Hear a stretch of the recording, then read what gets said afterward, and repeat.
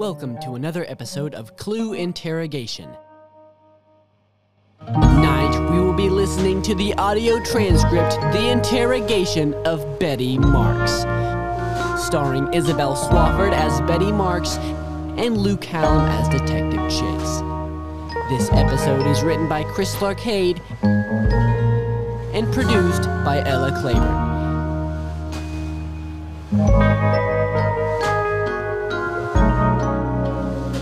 East Hampton Police Department. Date, April 27th, 1968. Interrogation begins at 1 p.m. Interrogation ended at 4:45 p.m. Statement of Betty Marks, aka Unknown. I deeply apologize for the delay, Miss Marks. However, we have had several developments since establishing this meeting with you today. That's good to hear. I hope that your department is getting closer to discovering who murdered the senator. I just hope that I can do something to help your investigation. I certainly hope you're right about that, Miss Marks. Let's begin, shall we? Certainly, Detective. What is your job title, Miss Marks? Secretary. How did you come to be employed by Senator Walden? I went to the Catherine Gibbs School with a focus on becoming a secretarial assistant. What is the process for becoming a secretary? You just learn how to type, write shorthand, and make coffee? Not quite, Detective. It's actually a little more complicated than that. I can imagine. Can you, Detective? I mean, is it really something that you think about? Well, I guess not, Miss Marks. I apologize if I caused any offense. I didn't mean anything, but... No one ever does, Detective. Well, at least the men don't ever take the time to consider the thought. I'm sure you never wonder who refills the coffee pot in the lounge, who keeps sorting out the mail and the paperwork, who fields those pesky little phone calls that can cause you to waste time in your day, who alphabetizes, cleans, maintains, and literally knows each of your kids' names all the way to their shoe size. Oh, and let's not forget that bratty niece and nephew. Who knows their birthdays, their school calendar, Timmy's ball schedule, the music Susie will be playing in the upcoming piano recital, and even their favorite box of cereal from the grocery store. Who is the one that has to remind you of your anniversary? What color tie to wear and what type of flowers to pick up on the way to the restaurant that you didn't even have time to make reservations for because you had something come up? Who is that person? Well, at least you have one thing right, Detective. What is that, Miss Marks? You can't even imagine all the things that we know and do.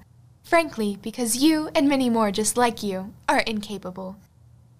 Miss Marks, I do believe that you are absolutely correct. As I said before, my apologies for not being more considerate. It is a shame that we... I am not as appreciative of those things as I should be.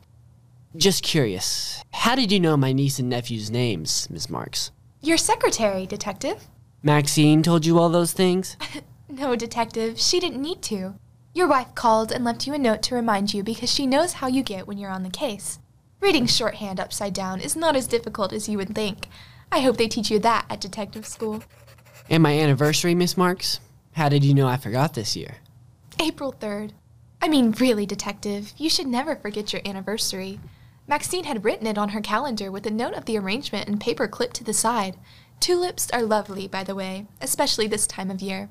Maxine and your wife, Pam, have great taste in floral arrangements. It appears I need to write a nice thank you card for Maxine when this is all over. Do you want me to make a note for you, Detective, so you remember for later? No, Miss Marks. I think you have given much reason to never forget again. Thank you. I admit that I'm amazed at how observant you are, Miss Marks. I take it this is part of the curriculum at Catherine Gibbs School? I wouldn't say that. Most of these skills come from experience, practice, or on-the-job training.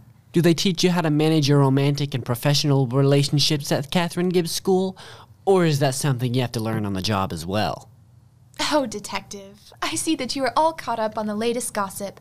To answer your question, no, they do not. Fortunately for me, this has never been an issue. Really? It seems that... Not all things are as they may appear, Detective. I was going to say, it seems that people close to Senator Walden would disagree with that statement. Those people you speak of are not very bright from where I sit.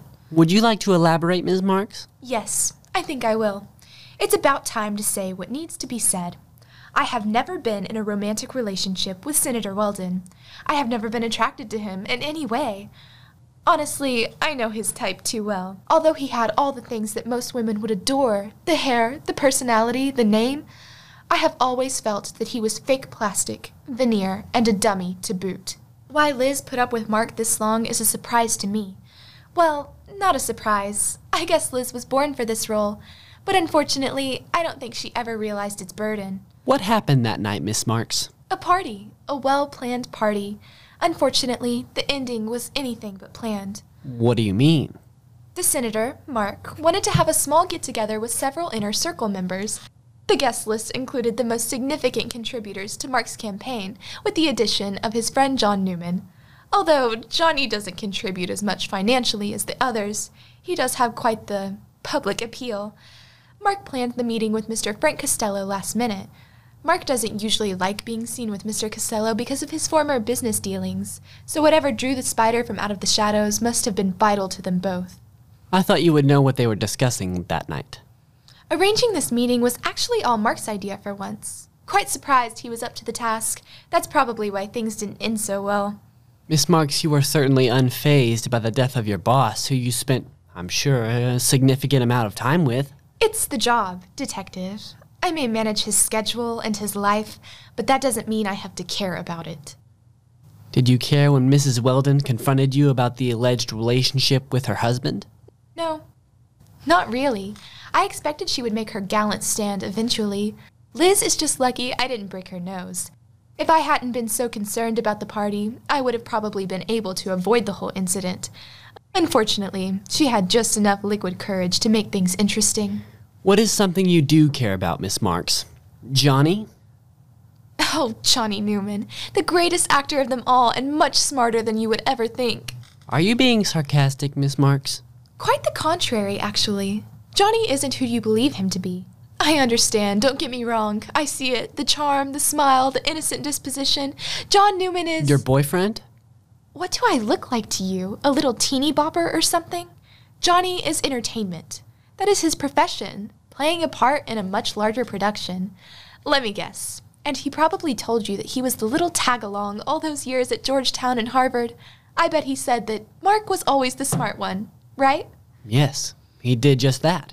Is that not the case? Johnny knew it all. He loved politics and would probably entertain the idea of being a politician himself one day. Mark was not the brains of anything. Mark did what people told him to do. What people? The party. The Democratic Party, of course. Mark Walden was a paper pusher. A yes man. No more and no less. Mark needs Johnny not just for his public relations, but for his brains. Mark sent for Johnny last minute and needed him for some advice.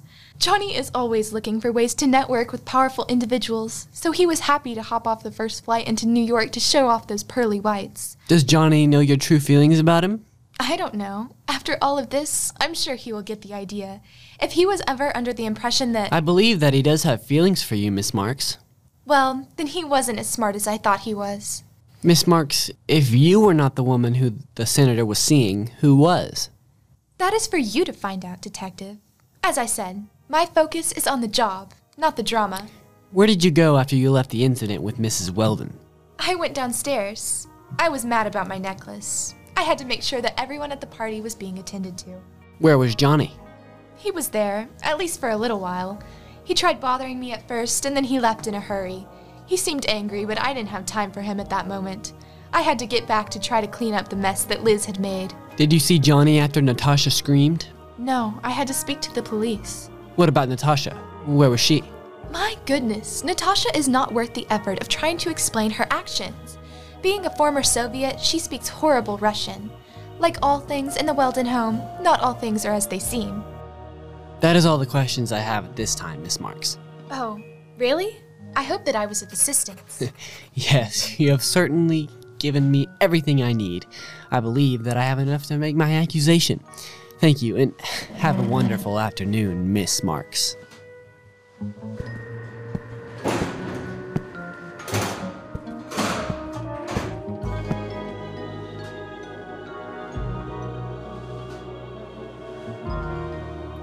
Thank you for listening to this episode of Clue Week Interrogations. Make sure to follow us on Spotify and ring that bell to receive notifications when a new episode is posted.